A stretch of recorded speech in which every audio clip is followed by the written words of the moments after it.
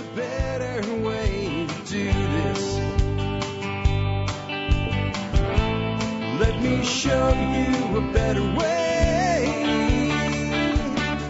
Hi, folks. This is Shakespeare. Go with another edition of the Survival Podcast. As always, one man's view of the changing world, the changing times, and the things that we can all do to live a better life. If times get tough, or even if they don't.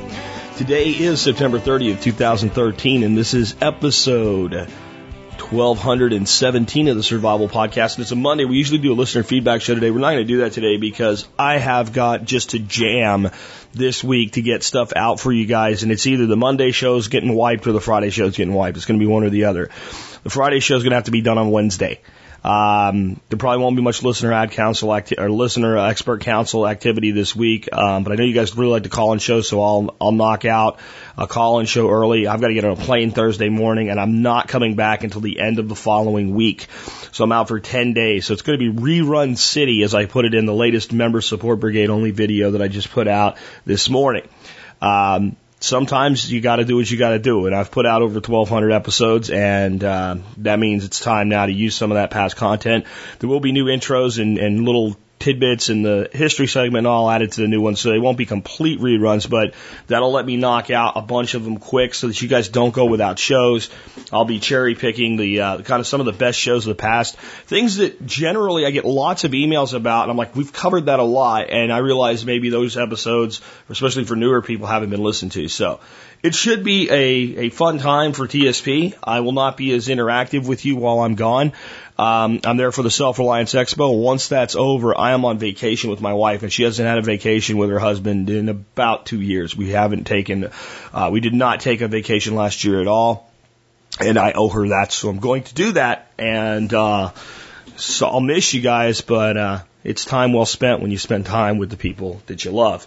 Anyway, before I get into today's show, which is going to be an interview on beekeeping, and specifically on capturing wild swarms of bees and the advantages of doing that. And it makes a lot of sense. And it also takes us back to the origins of beekeeping in a lot of ways. So this is a great interview with a guy named Jason Burns, who's just or Bruns, I'm sorry. I keep calling him Burns. Like Mr. Burns, excellent, right? But Jason Bruns, and he's really a cool guy. I'll have him on in just a moment. Before I do that, though, let's take care of our sponsors. Sponsor of the day, number one today, Jeff, the Berkey Guy Gleason. I'm sure I'll see Jeff at the Self-Reliance Expo. He's just an awesome guy, a maniac when it comes to customer support. And what are you going to get from the Berkey Guy? Well, you're going to get Berkey water filtration systems, as crazy as that sounds. He also has a lot of other great prepping gear at Directive21.com, which is his website. Again, Directive, Directive, the numbers 2 and 1, and then a .com. Get on over there and check Jeff out. If you're going to get a Berkey system, and you probably should, don't be the guy that got your Berkey system from the non-Berkey guy when you could have got it from the Berkey guy. Don't be that guy. Next up, JM Bullion. JM Bullion was, when I went out and looked for someone that we could bring on as a sponsor in the precious metals world, somebody where you could get American Eagles, generic silver rounds, gold, things like that. I wanted someone trustworthy and large enough to offer great pricing. I also wanted somebody that if something went wrong, I could pick up the phone or send an email and talk to the owner, not to customer service, the owner. And so I talked to people like Monix and Apmex, and they went, yeah, you're not important enough to talk to our owner. Okay, fine. Well, you're not important enough to be on the show. So then I found JM Bullion, who had pricing better than Monix and Apmex. And the owner was like, of course I'll talk to you. I care about my business and my customers. So that's why we added them, and they have done a great job for our audience ever since. Check them out today, jmbullion.com. Great source for silver and gold. Next up, want to remind you guys about 13skills.com and the continuing improvements we're seeing over there. I'll have the results of the poll for you later this week on the best designed web badge for bloggers to use, and I'll tell you about a way that anybody with a blog now can win a MSB lifetime membership valued at $300. That'll be coming later, but I wanted to tell you today about a new upgrade that David Larson has made to the 13 Skills site. Wouldn't it be great if when you were at 13 Skills, you said, hey, I'm setting a goal in, knife making. Does anybody know how to? And then that person could help you. Well, you can do that now. When you're in your 13 Skills account and you're setting your goals and setting your timelines, you can ask a question and get help from other members of the community who have experience doing the things that you're trying to learn how to do. Check that one out today, 13skills.com. Last but not least, do consider joining the Member Support Brigade. If you do that, you get exclusive content available only to members. Help support the show at a whopping 18.3 cents an episode. And you get some really great stuff like discounts to a ton of vendors. But I want to tell you about this new feature that Joe and I have worked to put together to add to the Member Support Brigade. We're now doing members-only videos once a week. What are we going to do this week? I don't know. I'll probably record something in Colorado and throw it up so Joe can to do the rest of the stuff remotely. Something at the event maybe, talking about some of the things, or I'll have Dorothy film it. But it's different. It's something we've never really done before. It's just me kind of relaxed on a weekend, talking about the week before, answering questions that come in from brigade members. This week, for instance, I was having a beer and cooking jalapenos with bacon and cheddar on the grill, and the geese came out again, and we had the geese in there. We answered a bunch of questions. We talked about the guests that will be coming on this week. It was pretty cool. And then at the end, we revealed how we're shooting better video than we have before, and we had a little coded message that some people will immediately get, some people won't get, some people will have to pause it and then figure it out.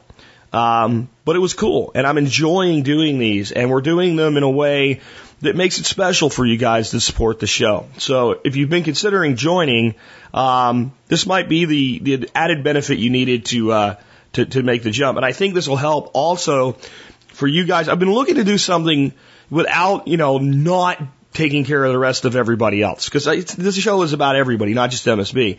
But you guys are over like in New Zealand and in England and Ireland, and we've got a lot of people actually in Holland, South America, places like that, Canadians that can't really use a lot of the discounts.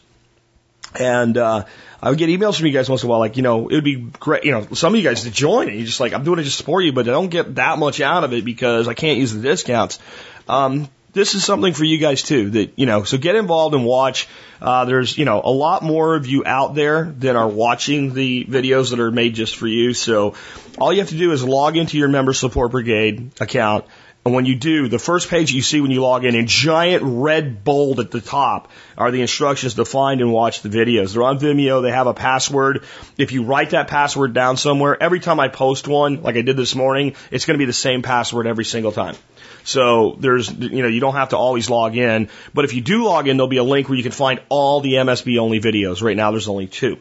Anyway, with that wrapped up, let's go ahead and get into the main topic of the show today.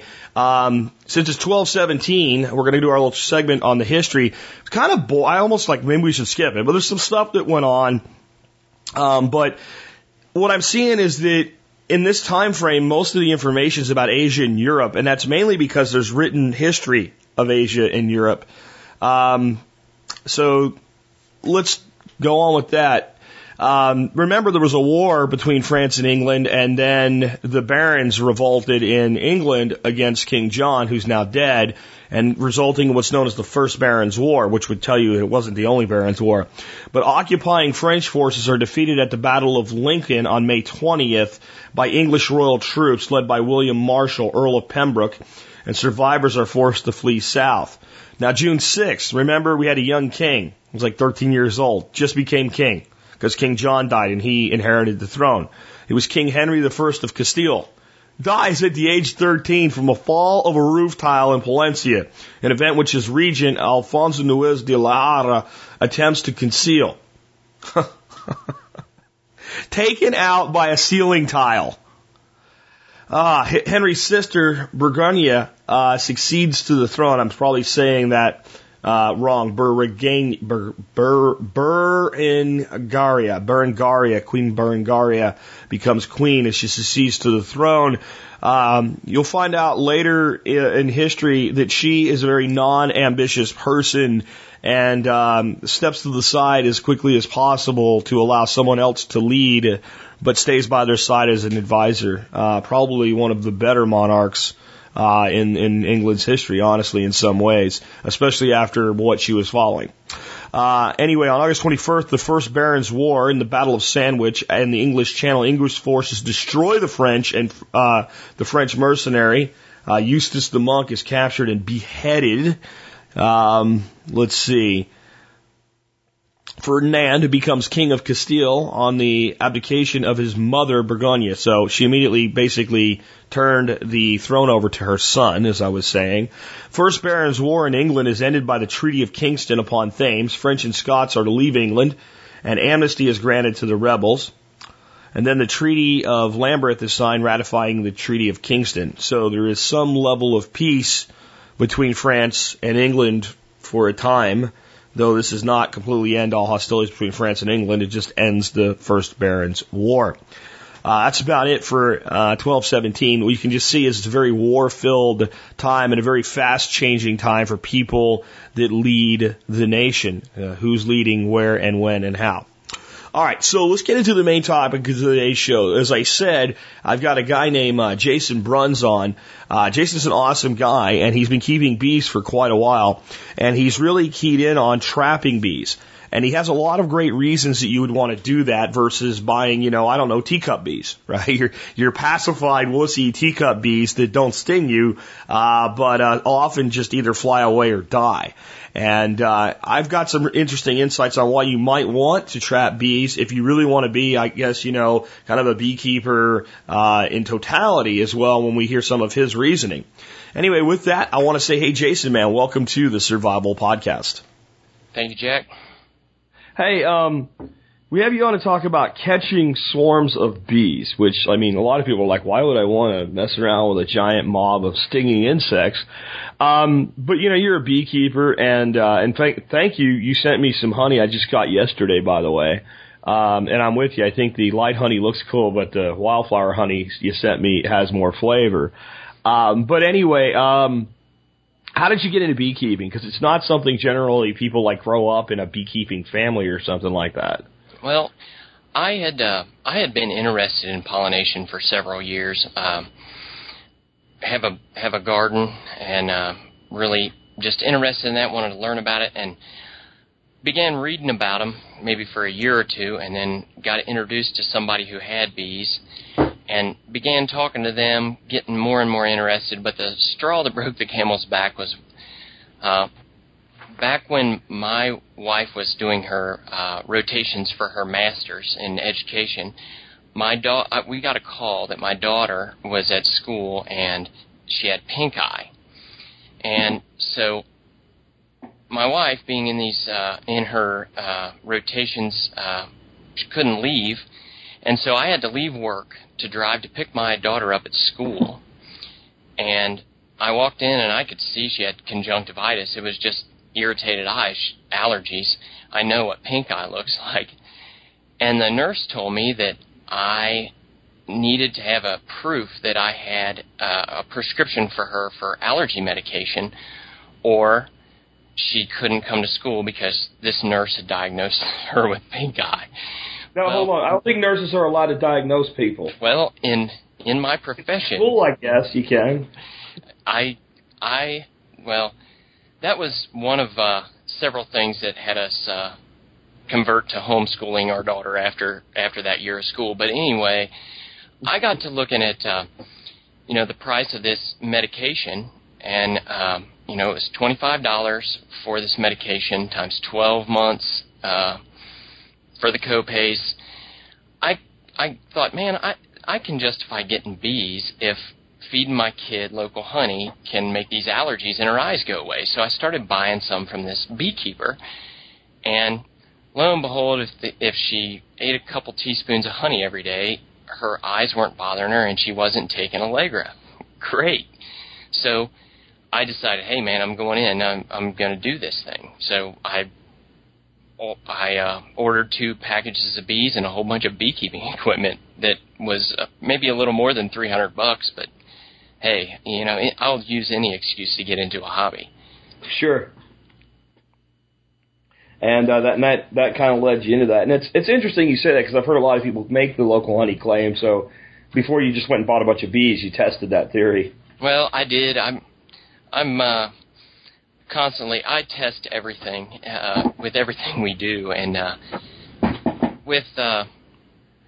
I don't like the idea of throwing a medication at something. I know that I can't go out there and promote that local honey gives relief to seasonal allergies. I mean, there's government regulations that say I can't do that, but I'll test it on my kid and and report the results. Yeah, and report that, hey, it works for me, and it works for her, and she's not taking medications. Yeah, it's sad that, it's legal to package honey and mix it with things that aren't honey and call it honey. And that's okay because it's food. But if you say that it does anything healthy whatsoever for somebody, according to the government, it magically transforms into a drug and needs further regulation. Yep, and you have to be careful what you can say it can do. And it's a shame, but I don't know. I better not talk about it. Have you ever noticed they never challenge whether or not it actually does it? Right? It's never like, well, does it actually work? No, that's never the issue. It's like, you can't say it. Okay. Well, these 17 scientific reports, peer-reviewed studies say that this is what it does. Well, you can cite the reports, but you can't say it. Or you can cite the reports, but not 500 years of data from people using it as for that indication, but whatever. Yeah, so look, let's move on to what we actually had you on to talk about today, which is catching local bees. And your kind of lead-off point is that this makes everything easier, right? This simplifies things. Because, to me, as I look at bringing bees in here in the spring, I think, well, if I order a package of bees, I just dump them in the hive, and that's pretty simple. So how does, catching local bees simplify my life, especially as a new keeper? Well, these bees that you buy, beekeeping is more complex than just going and getting some bees and dumping them in a box and then you got bees. Beekeeping is animal husbandry. It's different than other types of animal husbandry, but it is a type of animal husbandry, and it requires you learning different aspects of the bee's behavior and being able to read them, just like you read your chickens or your geese, or you are looking at them and trying to discern what they need. Beekeeping today, I don't know if you've been reading about it like what I did when I first decided to get into it, but I was very kind of scared to get into it because of all the problems that I read about. Have you been reading a lot? Yeah, absolutely. And I've also done a beekeeping series last year. I think we had 9 different beekeepers on. Right. Which gave me an incredible diverse view into the hobby. And the more beekeepers you talk to, the more diverse that view is going to get. But there's one thing that was consistent with everything I read, is that it gave me this fear of, I'm going to do something wrong and my bees are going to die. Well, and that's, I'm on a lot of forums and I read these people, and I understand being upset, but in animal husbandry, animals will die. Correct. And what I'm doing with those animals that die, those bees that die, they provide a surplus to me, and I'll talk about that with you in a little bit. But in them dying, they're providing a product for this beekeeping operation. I got into beekeeping in order to be more self-sufficient. And the thing that I see about beekeeping today is that it's kind of consumptive. To get into beekeeping, you get a beekeeping catalog, and you go through it, and you say, I buy this, I buy this, I buy this, and then I have to buy my bees. And when you're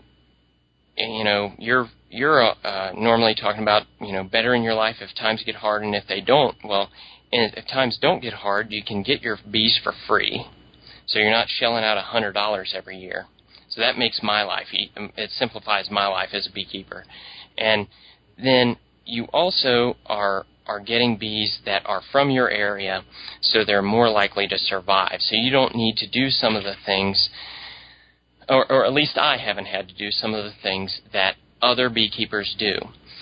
Some of the other beekeepers you've had on your show, you've talked about, the inspections, and I after listening to your show, I got Mollison's book and read it cover to cover one winter. And the thing that I have applied to beekeeping is that, you know, some people have applied the idea that Langstroth's hives, which is what I use, are the bees don't like it when you manipulate them. And I totally agree with that. But instead of looking at it as, okay, the bees don't like me being in there, I will devise a new hive that they may not mind me being in there as much. I just look at it as they don't want me in there, so I'm not going to get in there. So when you catch these bees, where I'm targeting feral stock, I'm putting my traps in places where I know there are no beekeepers. So if there are bees there, they're surviving despite all of the other problems. I live in a very harsh environment. It's a monocrop agricultural soybeans, corn area where there's vast expanses of corn and soybeans with little patches of woods. And there are bees living here in great numbers, and they're dealing with nosema, varroa, small hive beetles, all of the problems that all of the rest of the bees are dealing with. And they're not being treated for anything, and they're not being fed, and they're not being visited by beekeepers. So I then apply that to my operation. And that's management. That's a totally different topic.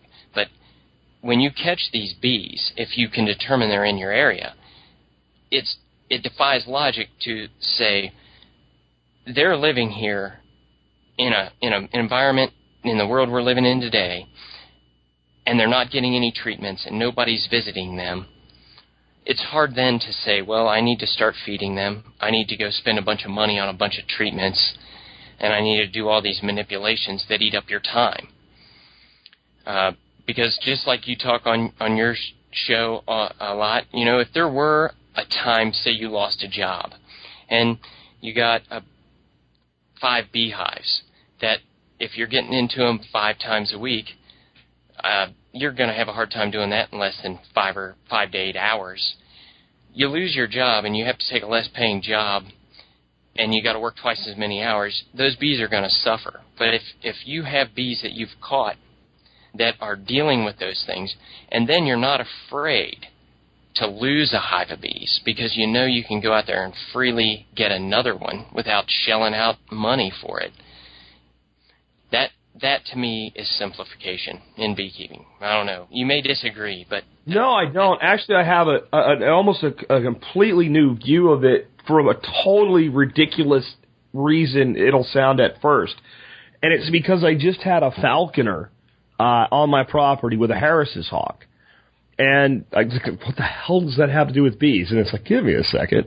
And he was explaining, I'm like, you know, bees, if you want bees, you just get a box. You can get you shouldn't do this, but you could honestly just throw a box out there and throw bees in it and say, figure it out, bees. And no one will come and say, you can't do that, right? But if you want a falcon or a hawk, there's a whole long list of crap that you have to do to be able to have one. And you have to apprentice and you go to different levels. Well, the first hawk that you'll have and train as an apprentice, you have to apprentice underneath someone who already is, like the third level or master falconer. You have to find someone to sponsor you. You have to go out and you have to actually trap a young hawk under that supervision and train that young hawk.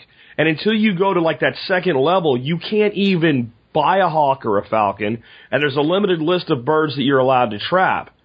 And they said there's multiple reasons for that, but one of them is to preserve the history of the sport. So obviously in, you know, medieval times, in ancient times when people discovered the concept of falconry and using birds of prey to hunt, you didn't just like go to Amazon.com and order a Harris's hawk, right? You had to go out and you had to figure out, how do I get one of these birds that's a wild creature to submit to my demands and work with me and not leave as soon as I let it go?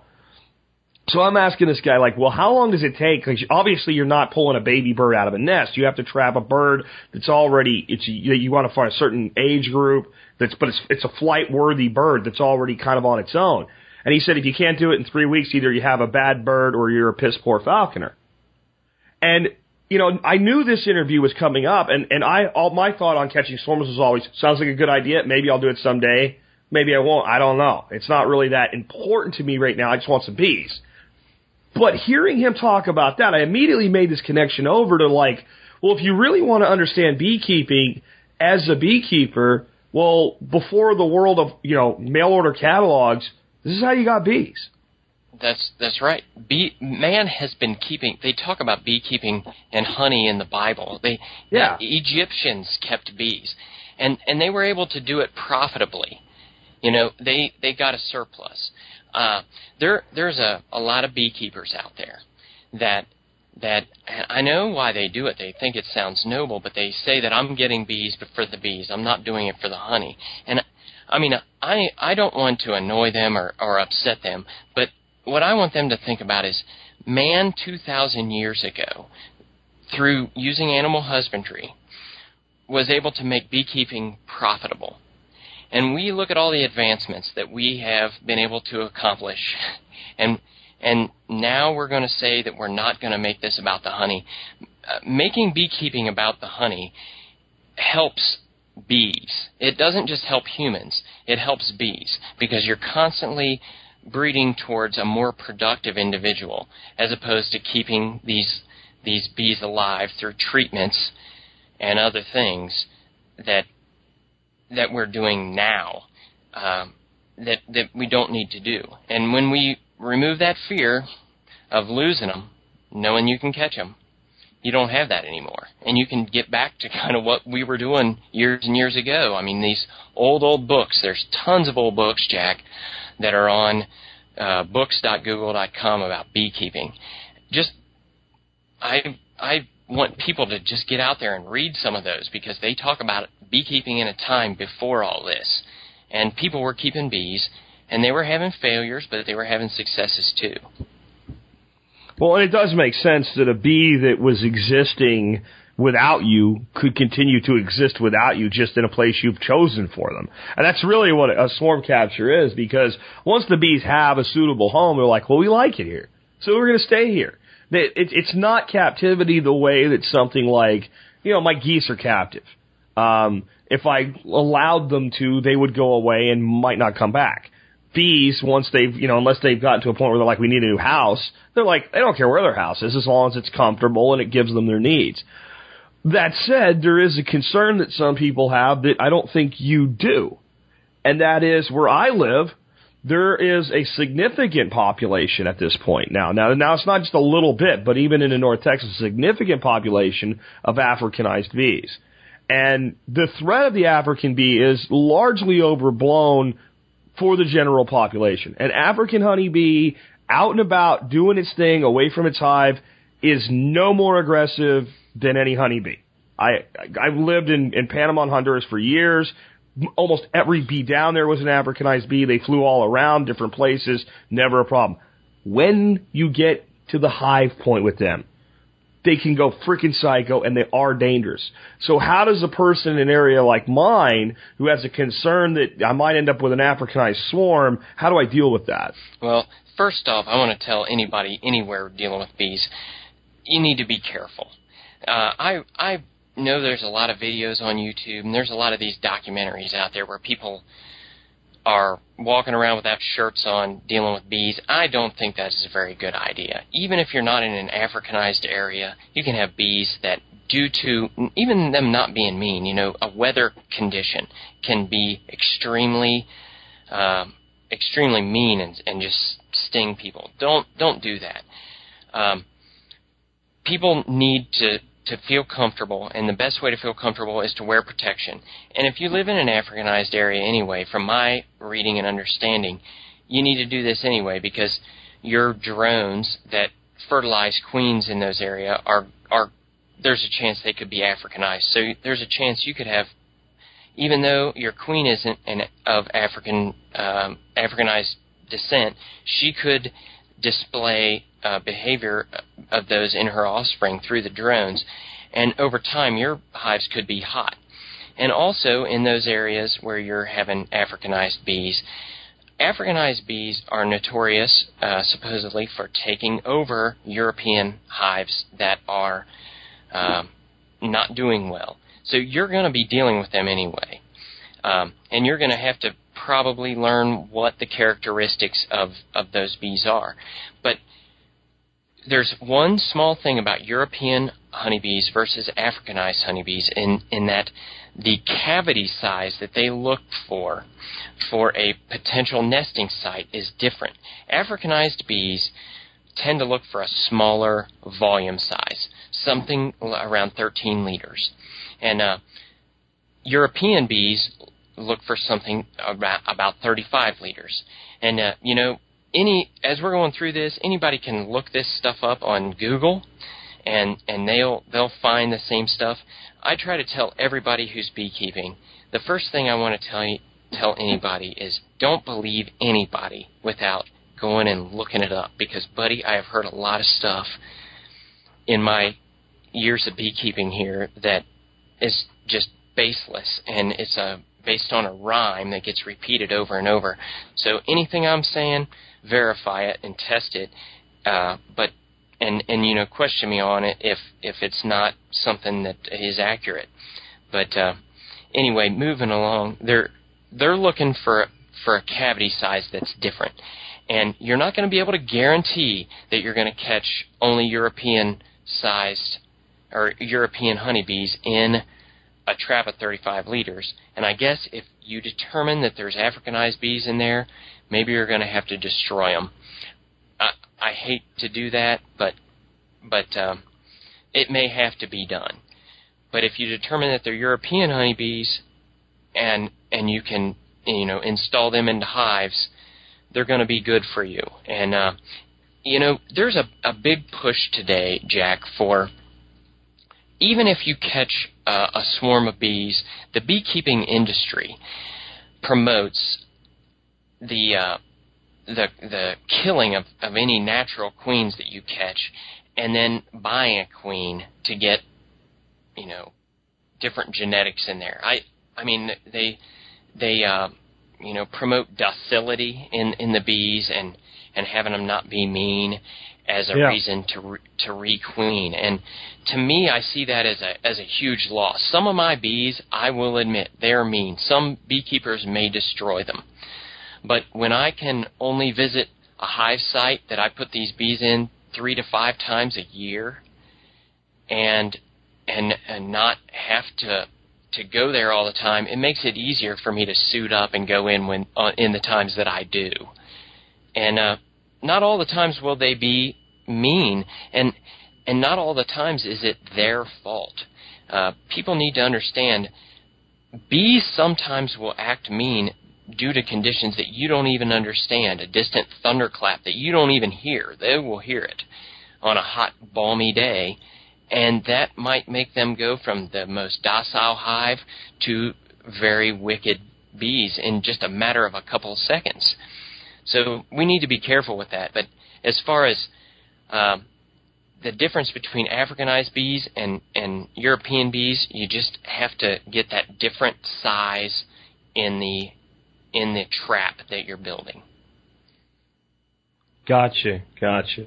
So, you're saying then, just so I understand you, that by allowing bees to be more of their natural self, which is more aggressive than some of the swarms being bred today for ease of keeping, they're better able to defend their own hive, not just better able to survive. Is that what you're saying? Well, I don't know. I mean, that's maybe a hypothesis. I don't know what it's saying. All I know is that I believe bees form races. Have you heard about Italian bees in your reading about bees versus Caucasian bees or versus Russian bees? Bees will form races, and basically they actually have gotten to the point where they physiologically look a little bit different, but their genetic code is still Apis mellifera, and that has happened because they, over years and years, like Italian bees are notorious for having a large cluster size, and which means they have a lot of bees going into winter. And then in the spring, they have massive explosive buildup. Well, here in Indiana, a lot of people who have Italian bees have to feed them because I never been to Italy in the spring, but I would assume, because Italian bees display this behavior, that once the bloom starts there, the chance of a frost coming is gone, because Italian bees will expand without bound, and if there is a frost, that queen is laying so many eggs that they will then go through any stores they had left and basically starve the hive out, and that hive will die. And that's why a lot of people who have Italian bees feed Italian bees. Now, like in my area, Caucasian bees, which come from the Caucasus Mountain region of wherever the heck that is, they build up slower, so they do better in Indiana. Because in Indiana, we might have really good, nice weather through March, and then in the first, second week of April, we get a frost. And if you got Italian bees and they're really booming with what that queen's doing, because they think there's never going to be a problem coming in the future, they're going to die. These Caucasian bees are less likely to do that. If you have bees that are out there living in the trees, that through now where I live, Jack, there has not been a lot of people keeping bees for probably the last 25 or 30 years.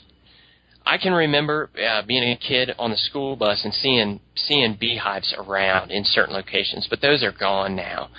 And these bees that I'm catching, I'm finding them in locations close to those areas. So they're bees that made it out years and years and years ago. And so a lot of this natural selection, the way that the spring is in Italy, now they've only had 25 years to be breeding naturally here, but bees that build up too quickly, those genetic lines are gone. Bees that don't store enough honey over the winter, those genetic lines are gone. The bees that survive here, they're still here. So they're suited and kind of fit to this niche in this little region of Indiana where I live. So that helps to, I don't know, I've gotten off there on a tangent. I'm sorry. That's what happens with beekeeping with me, Jack. I'm sorry. No, that's okay. I think we're still on page. I just think that you're demonstrating how much time and thought you've put into this, and the background that you have with it. But I think we've kind of worked out why it makes sense to have locally sourced bees over, bee packages. Not that everybody's going to do it, but why you would want to. But now I've got to get it done. So what I've heard is trapping a swarm. And if you want me to trap a coyote or a fox or something like that, or an otter or a beaver, I can do that for you. I know how to trap them. What the hell is a swarm trap, and how do we build that? How do we make this work? Well, you can do it with any type of hive that you want to do. You want to do top bar, you want to do Warre, you want to do Langstroth, anything you want. What you're looking for is a 35-liter box that you can put some frames in, so that basically what frames give you, Jack, is that you can take this trap, move the bees into another vessel, and then get that trap back up to catch more bees. So what you need to do is it's a simple volumetric, take surface area of your box and then multiply by height of what the inside area would be, get to 35 liters, and build that box. Myself, I use Langstroth boxes. I know a lot of people poo-poo Langstroth, and they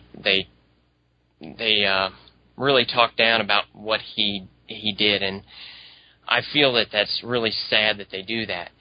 But one thing that's really nice about Langstroth boxes is that as you're a beekeeper, you're going to have these deep boxes that our brood boxes are typically in. And when they get bad, you don't want to use them on bees anymore. And what I use is one deep Langstroth brood box. And that has a volume of right around 35 liters. Hold on, I just want to make sure that everybody's understanding you. What do you mean by it's bad? Is it just not suitable for housing anymore because it's old and deteriorated? Oh, I'm sorry. Yeah. What makes? I'm sorry. Why has it gone from it's a brood box to it's a bad brood box? Well, typically the corners where you take the boxes apart, from putting your hive tool in there and prying the wear, from doing that for a couple of years will wear the corners out. And I don't know, some beekeepers that I have seen that keep bees around me, they don't care about that too much. But to me, when my boxes get to where they're not bee tight in the corners, I wouldn't want to deal with that in my life. So I figure the bees wouldn't want to have to deal with an extra entrance. So those you can boxes, go back to what you were saying. It's just basically saying mechanically, it's now no longer sound. Right. It is gotten to the point where most of your old-time beekeepers are going to have them sitting in a barn someplace because they won't throw anything away, but they've got them still. So it's just a old Langstroth box. And it's bad for beekeeping, but it's awesome for a swarm trap. And it kind of moves into repurposing something that is otherwise garbage into something that's going to make you a profit or a yield. Okay. So it sounds to me then like what we're actually doing is saying bees naturally behave a certain way. And sooner or later, in any area where bees exist, there will be bees that will be flying around going, we need a new home. And just like if I'm constructing a box for birds to nest in, and I want wood ducks to use it, I'll put a certain dimension out and a certain size hole and put it in a certain area. It'll attract wood ducks over other birds, or I can do that with bluebirds. I can do that with purple martins. It's the same theory. I'm going to put out this idealized place for the bees so that when they're behaving like bees do, they'll go, oh, that's a house. But how do bees find, the quote-unquote trap? I mean, is it just luck of the draw, or do you do anything to, is there a location thing? Is there a bait thing? Is there anything you can do to make it more likely that the bees will find it to even know that it's there? Well, it is location, but mainly I bait them. Yeah, I use, as we were saying before, the product that I get from dead hives, and I count on hives dying every year to provide this for me, because if I don't have this, I cannot replace, I can't grow my operation that I'm doing here. But old brood comb is a very valuable thing. It's very attractive to bees. If you ever go to capture a swarm and they're on a building or something that you can't shake the bees into, if you just have a couple pieces of old brood comb and you lay them up against that, those bees naturally come to that. So out of all those old dead hives, I save the really nice straight brood combs, and all of the swarm traps are baited with one of those.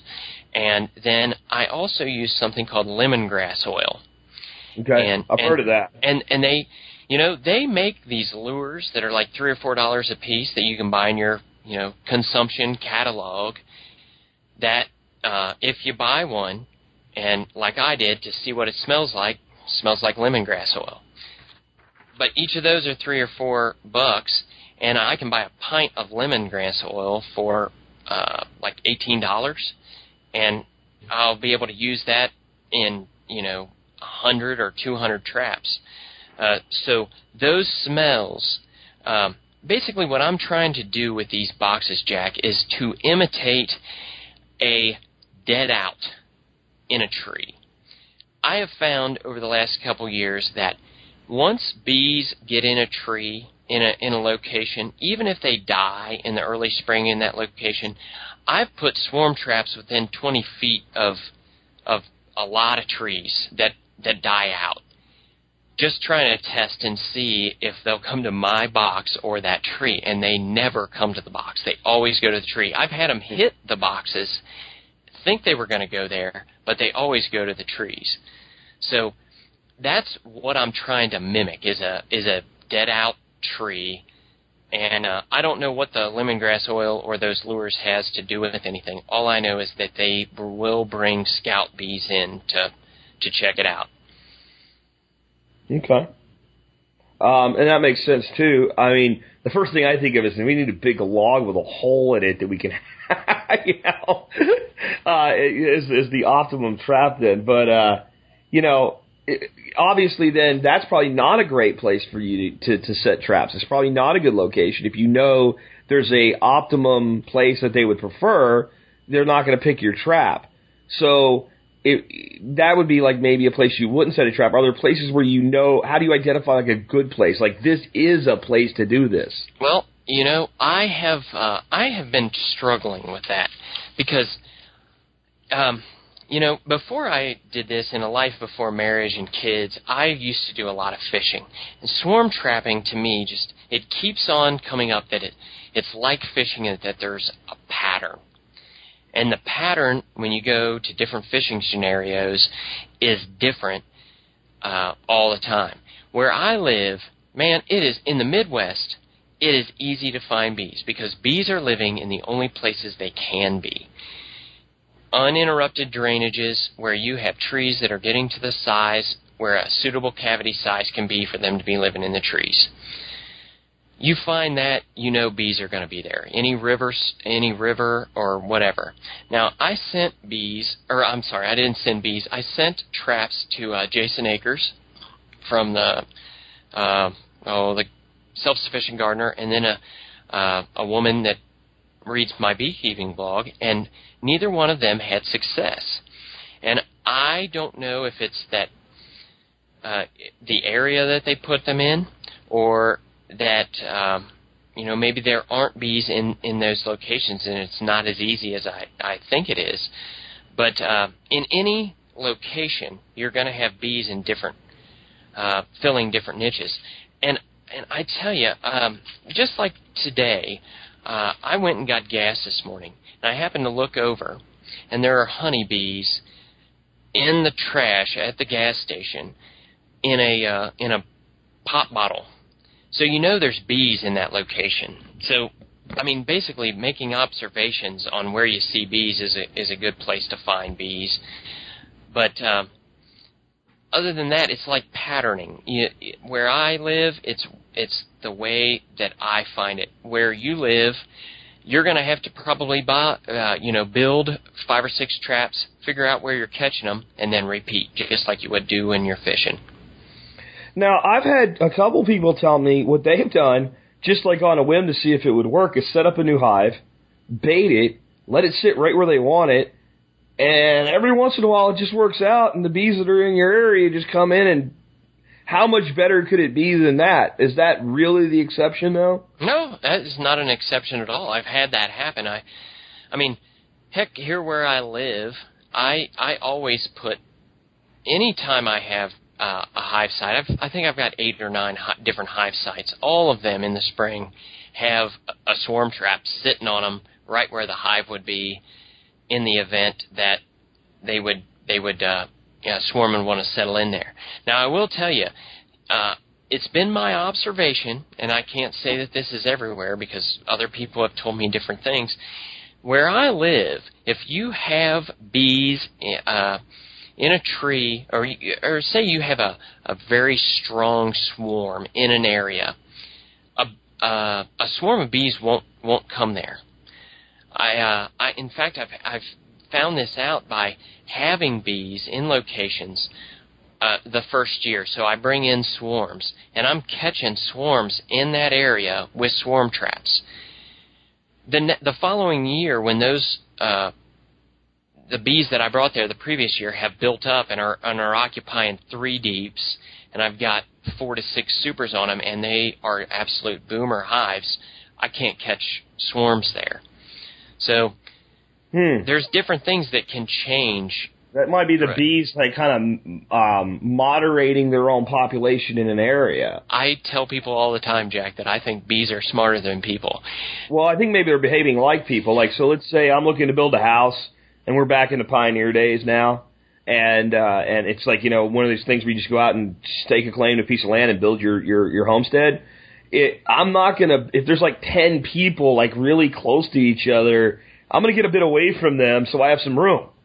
So I have some resources too. I don't maybe, bees don't cooperate inter-hive the way that we do inter-household, but I might want some people around that are close enough to share some resources and all, but in the end, I want my own space. I want some elbow room. And it sounds like to me like the bees eventually say, okay, well, if there's 3 big hives of bees living over there, then I'm going to go over here. And that's what I have seen in my trapping. Any time I know where there is a tree, because now I've gotten to the point where I go out looking for trees on real humid evenings in the summertime when they're trying to cool the nest. They get very loud, and you can walk through the woods and you can find them. So you find them in places that you think that they were, and then you deploy a trap there, a mile to a mile and a half away, and odds are really good you're going to catch some bees there. Now, say you're not a beekeeper yet, and man, that's one thing that I always used to listen to different beekeeping things, and they would talk about different aspects of beekeeping that didn't apply to me yet. But if you're a potential beekeeper and you don't know that there's bees in your area, you can figure it out. I mean, if you live in an area where there's a frost, after the first frost, if there's a balmy day, that it gets up to 65 or 70 degrees, you take some hopefully local honey and just put it on a plate outside your house and put it just a line across there, not a whole lot. Within an hour, there should be bees coming to check that out if there's bees around there. And, I mean, they keep a low profile unless you put out an advertisement like that, and you can catch them anywhere. Very interesting. So, let's say you've caught that swarm. What do we do with it now? I guess we just install it into a hive. I mean, when you buy bees, usually you get the queen. She's in her little cage. She's got a little piece of candy, that type of thing going on. Now I've got like this mass of stinging insects. Somewhere in there's probably the queen. What do I do with this box of bees? Well, the first thing you do is you just watch them. You do not want to move these bees that have occupied a trap until you see the bees carrying pollen in on their legs. Once you know that has happened, you know that queen is in there and she's laying, and there are brood that that the workers are feeding, and they need the protein, they need the pollen to feed them. Prior to that, the first couple years I started doing this, Jack, I'd get all excited, think I caught some bees, and I would get a box moved and opened up, and there was some strange behavior where all they were scouting bees, and I had them stay in there overnight before. I've had them come and hit the trap and leave. So the first thing you need to do is make sure they're bringing pollen in. And that way you know you have a catch and not just a hit. Kind of similar to fishing again. But then you need to wait until they're bringing the pollen, because early in the season you will catch queens that are from the previous year. They're queens that laid the previous fall, and the first swarms that come out will be those old queens. Well, after that, if the hive swarms again, there's a potential that they could send out a virgin queen. And that queen would need to then go out and find drones in your area, mate with them, and then begin laying after a period of time. And that won't start happening. And she hasn't made it to that point until pollen is coming in. So at that point, once you know you have that, then you can move these bees to wherever they're going to live from now on, to the hive site is what I call it. So what you do is you go to these bees, and you always want to move bees at night. I don't move my bees a lot, but you move them at night because all of the colony is there. If you move them in the middle of the day, you're going to lose a couple thousand foragers because they're going to be out doing what bees do. So you go to your trap, and I always take a spray bottle. And in the summertime during swarm time, it's oftentimes hot, and a lot of times those bees will want to be outside. But all you got to do is take that spray bottle and spray the outside of the hive. They don't like having water fall on them, so they'll all walk inside. And then if you look on my website, I described how to put a lid on these boxes, and you close the lid. And then you take that lid, or you take that box down, and immediately put another box up right there. Just before you even think about leaving, put another one up, because you caught bees in that area, there's a chance that another swarm's going to come soon. But then after you take them down, I move them in my car, and I move them to their new location. And I do this all at night. Typically, I get off work one night a week at 9 o'clock. So normally through the summer, that's my bee moving night. And then what I'll do is move them to the new location and open the door. And then what you do is come back the next day that is a good beekeeping day, that you're off work or whatever you do, and then you transfer them into a hive. And it's easy as can be. If you plan ahead and you use either Langstroth or a top bar hive, the transition is easy. It's very stress-free on the bees. Gotcha. It makes sense. So basically you do pretty much the same thing. You just have to think about the time that you move them. Yep, you do. And like I say, you got to be careful, because during that time of year it is hot. And bees, if you're moving them and manipulating them, they will heat up. So you want to be as gentle as you can possibly be, and when you're moving them, and not excite them. But yeah, you're just installing them into a different enclosure, which is kind of similar to getting a nuke or a package of bees. Gotcha. So, I think this makes sense in a lot of ways, but I think there's going to be some people, like you mentioned, like if Jason Akers couldn't catch bees, it's probably not due to incompetence. He's a pretty switched-on guy. Maybe he just didn't have enough feral bees in his area or something like that at the wrong time of year. And some people are just like, I really don't want to do this. I want the placid, volume taking bee that's nice and gentle. If somebody's going to end up buying bees just to get it done or for any other reason, what do you think they should do then? Do you have a place you would recommend, or a specific place you'd say not to buy bees? Well, to me, it's kind of crazy to buy bees from these catalog places. If I were going to buy them, I would try to find somebody, about like you do with food, find somebody local. Find somebody that is raising bees in your area. Man, if you can find a treatment-free person that's raising bees in your area, you've got something there. Now, I've seen swarm traps that are, I've seen them on eBay where people sell them on there. I've seen swarm traps that are in these catalogs that require you to cut the comb out and then put them into frames. You can go that route too, but I would try to get them from somebody local to you and buy nukes as opposed to getting a package of bees. Can you explain to folks? I know from all my research, but there's going to be people who go, "What's a nuke?"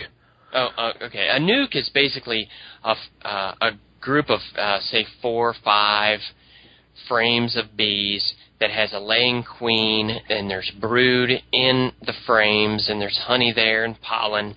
It's kind of like a miniature hive. And that's one way of purchasing bees, is a nuke. A nucleus hive it's short for that. But so that actually simplifies things a lot, because instead of trying to get everybody to get along, they're already getting along. I'm just basically installing them into a new hive. That's exactly right.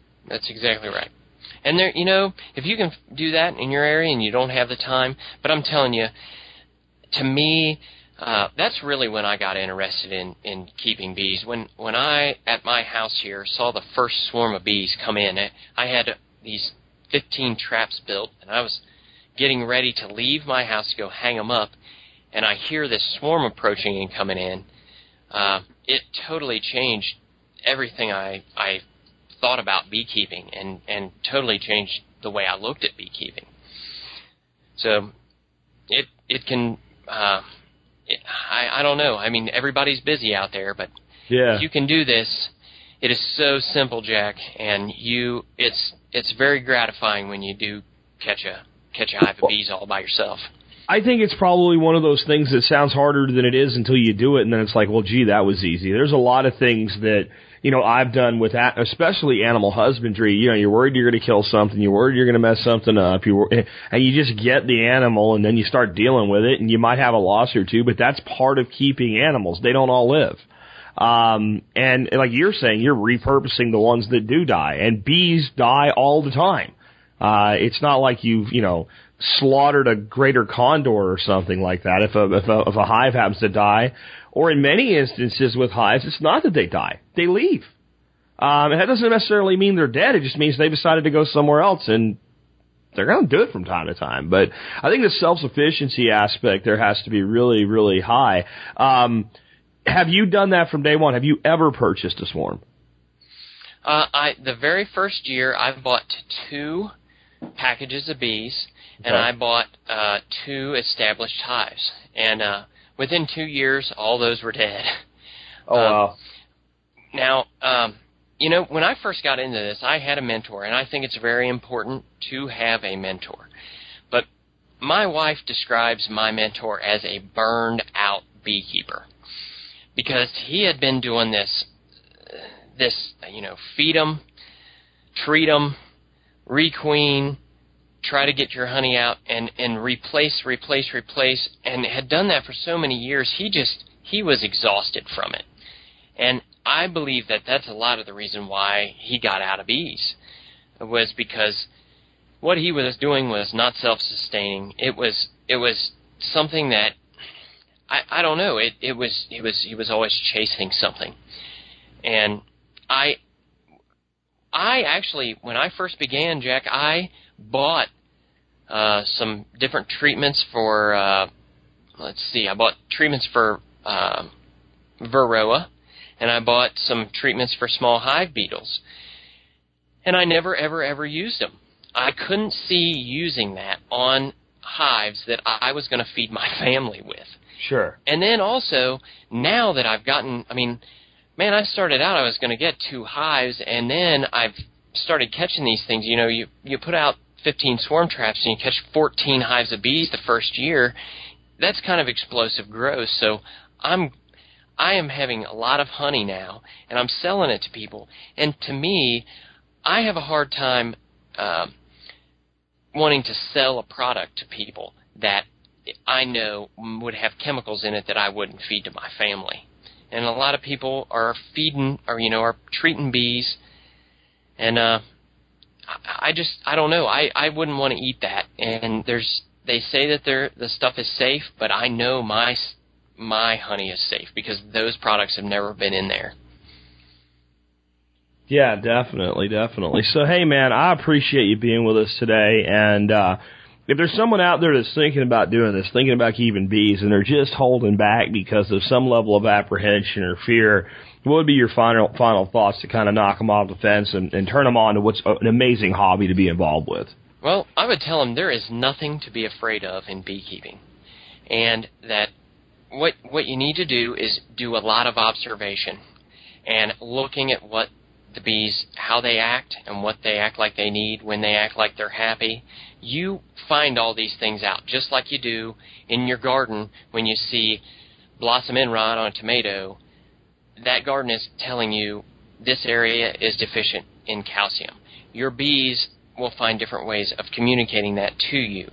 It just takes time, and as a new beekeeper, you're going to have losses.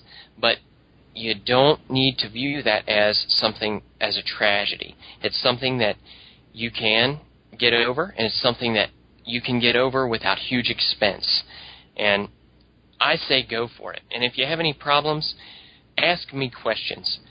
Go to letembee.com, and I would be happy to help anybody that I possibly could into getting bees and not paying for them, and to making it a sustainable thing that can be profitable.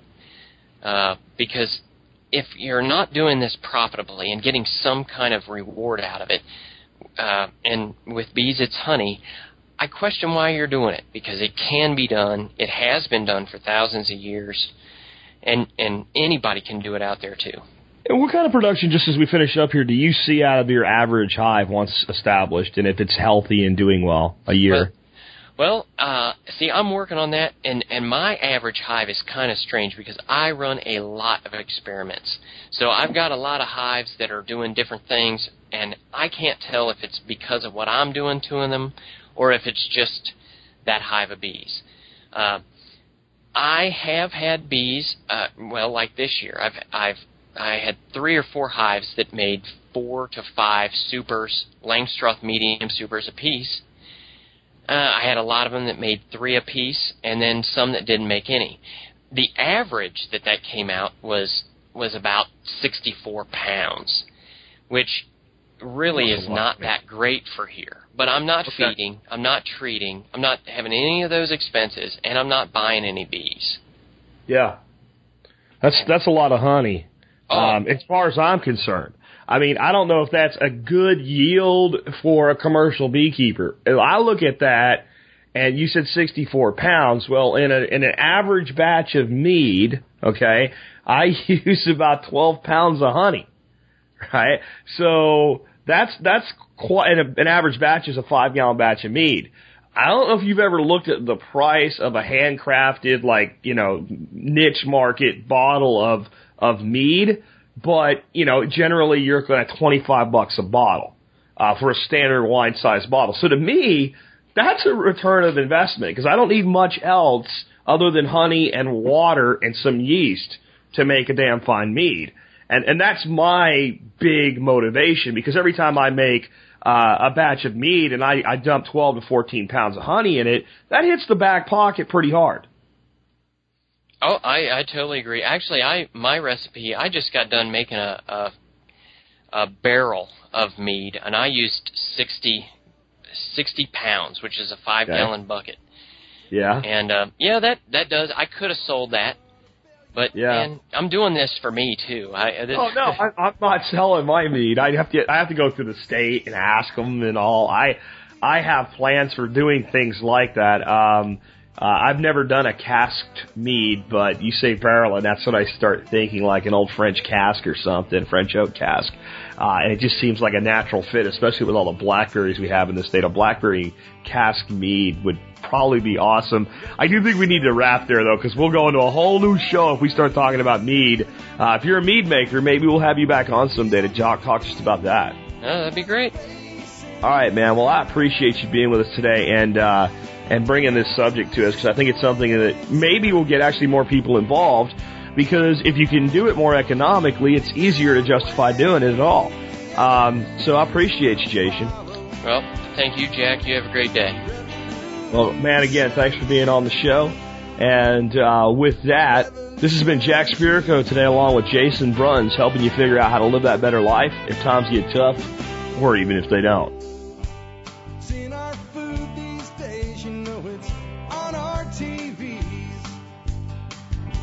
Sometimes we forget that we are what we eat. I don't know the answer. It's like there's nothing I can do. It's the price we pay, I guess, when we follow all the rules. There's a better way to do this. Let me show you a better way. You don't have to be another face in the crowd. You don't have to live the way they tell you to. Make your own way and the others will follow.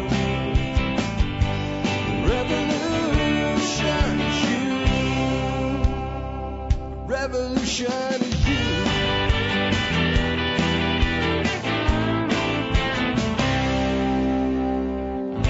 Someday we'll realize our children just can't pay. 'Cause nobody up there cares. They're living for today.